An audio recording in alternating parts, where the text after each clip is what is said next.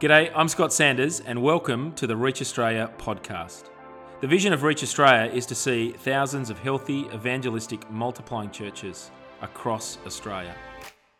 Now, we've just finished the Reach Australia National Conference. It was a great time to gather together as church leaders, with our team members, to meet up with other people, to really push into this big vision of seeing the lost one all across Australia. This episode is a recording of one of the workshops from that conference. Reach Australia talks often about ecosystem in church. We encourage people to do ecosystem thinking. It's a framework that helps you think about what you're wanting for the individual disciple and what you're wanting to see across the whole church family as well. And we see church through 5 lenses or 5 outcomes or 5 areas. We want to see a disciple deep in the Word, loving God, on mission, serving others, and in community. This episode is an ecosystem workshop called Deep in the Word. More people will come in, I'm sure, maybe not, but I'm Ben.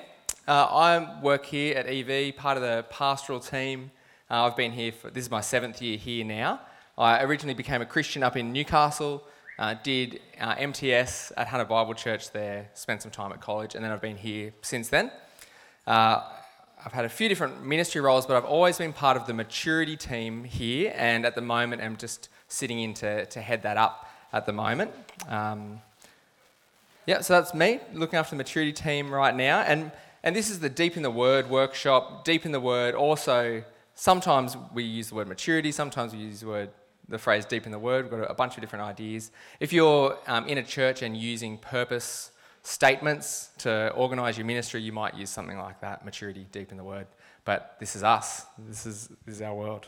What we're going to do for most of our time together today, this is a good sized group where we can have a lot of back and forward questions, clarifications, pushback, disagree, whatever. We'll be able to do a lot of that. And we're going to spend most of the time with 4 of us sitting up here, who I'll introduce in a little bit, to talk through a handful of different issues connected to deep in the Word. But what I wanted to do first was just share a few of our key convictions around deep in the Word that we have at EV. And I think, maybe some of the people on the panel agree and disagree. It should be good. But I think we're generally on the same page. And so I'll run through a few conviction pieces. One thing that will be helpful to do is jump on the Reach Australia app. And from the main page there, you can scroll down and find groups and find the Deep in the Word group and see a little picture in there, which is the Pentagon that we've been using for ecosystem stuff.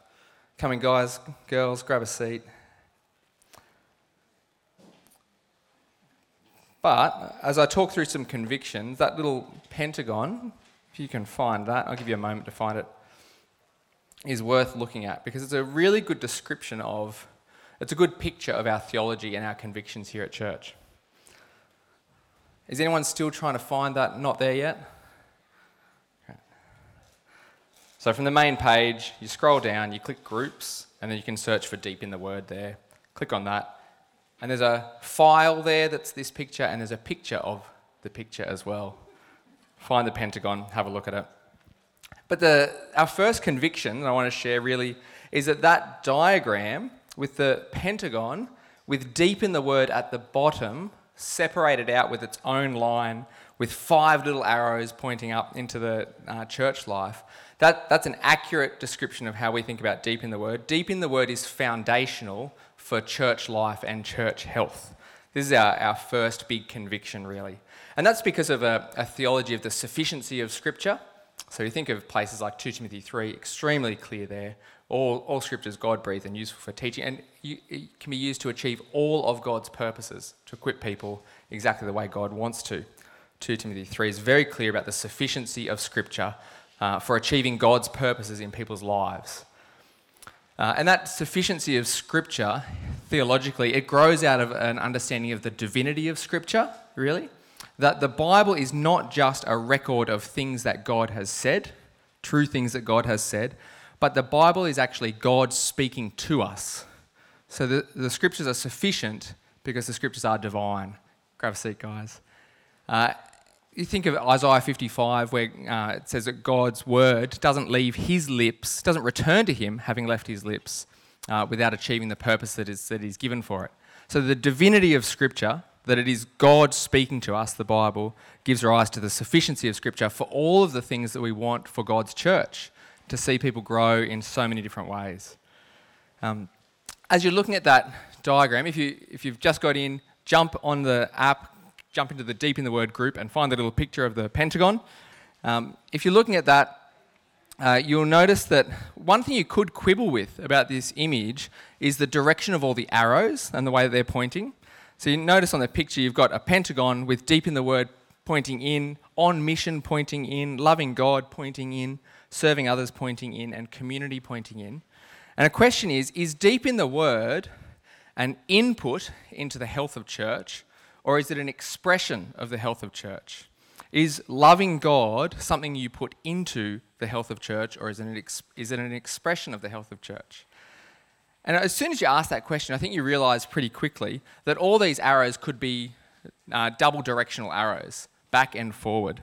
As someone is submersed in the Word and they're deepened in the Word, as that input happens in their lives, they grow a love for God's Word, they express a depth in God's Word, and they want to get back into it again, want to be submersed over and over again. Same with loving God, same with being on mission. All these things express healthy church life, and they produce healthy church life at the same time. So that's a first conviction. Deep in the Word is foundational for all of church life. The second conviction is, actually before I go to the second conviction, I just love people, could everyone put up your hand if you're here because for you, Deep in the Word maturity is about Bible study groups. You came because you have something to do with Bible study groups in your church. Can you put your hand up if you're here because of thinking Bible study groups? Okay, not as many as I thought. That's great. Well, that's good. So we've got more than just the people leading Bible study networks, because the second conviction is that Deep in the Word is much bigger than growth groups, which is what we call them here, small groups, home groups, or anything like that. Deep in the Word is much bigger. You see that again expressed in that pentagon. It's all of church life pushes forward and grows through depth in the Word, not just Bible study groups.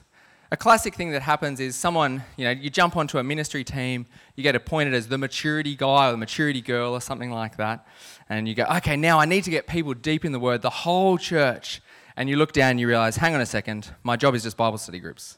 That's all I'm doing. But our conviction is that it's much bigger. For a church ecosystem to be growing, the Word needs to be throughout the whole thing, everywhere.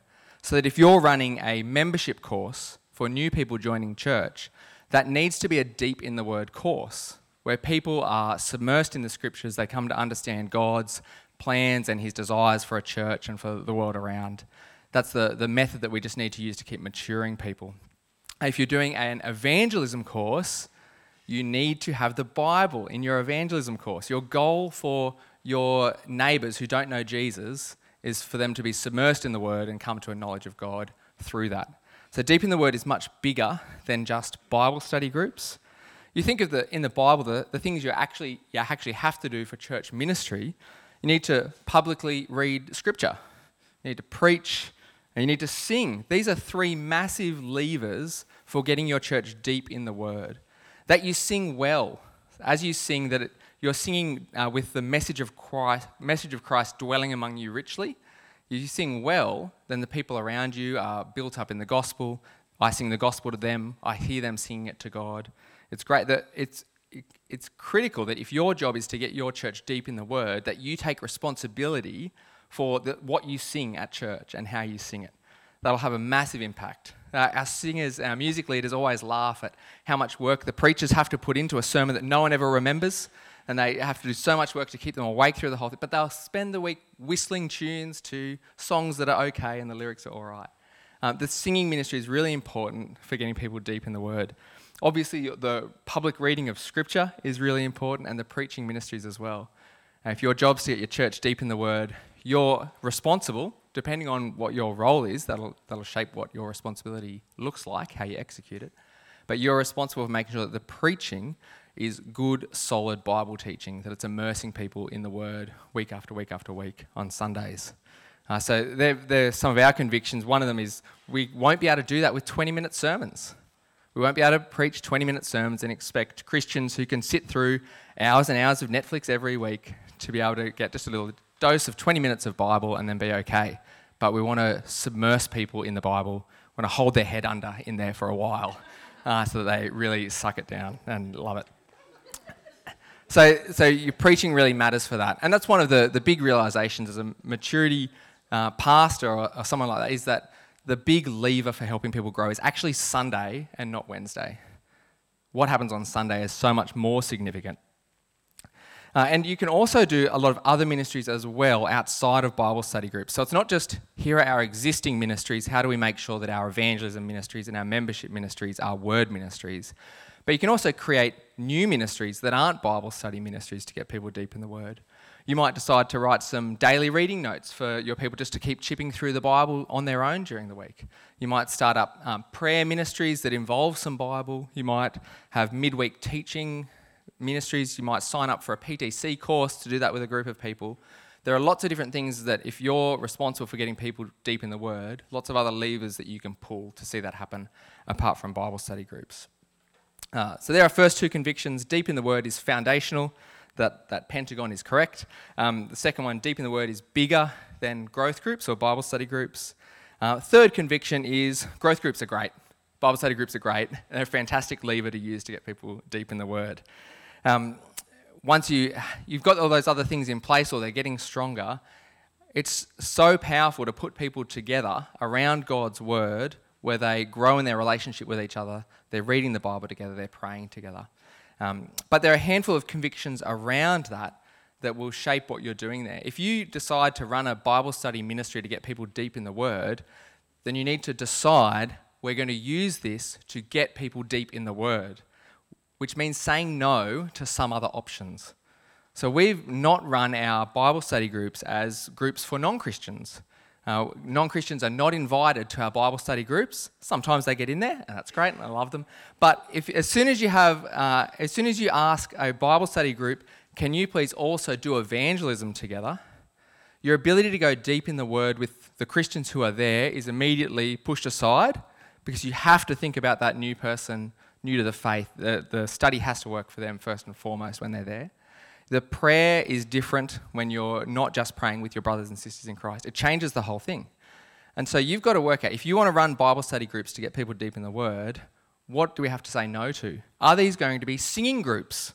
Are we going to get our groups every week to get out a guitar and sing together? You could do that, and maybe that's the best thing for your church to do in your groups. But if you do want to do that and get people deep in the Word and do evangelism in there and do ministry together and a bunch of other things, you won't be able to do everything well. You've got to pick and choose what you do. And so we've really picked 3 things that we do in our Bible study groups. We read the Bible, we pray, and we do that together. Bible, prayer, in community. Community is really the context that we do this. It's not just people sitting on their own and reading the Bible. Bible and prayer and community, they're the 3 things that our Bible study groups are for, and we say no to everything else so that we can do those better. If we had extra time and extra energy, we would just do those things better. We wouldn't add extra things to our Bible study ministries there. So Bible, prayer, community. If you've got groups that are doing those things, growth groups will be great. They'll be a really helpful lever for getting people deep in the Word. But now you need leaders. From there, you're just stuck with the problem of how do I get the people to lead the groups? You'll be capped, your maturity ministry in the Bible study world will be capped by how many leaders can I find when I look around, can I find some ministers, and how good are those leaders?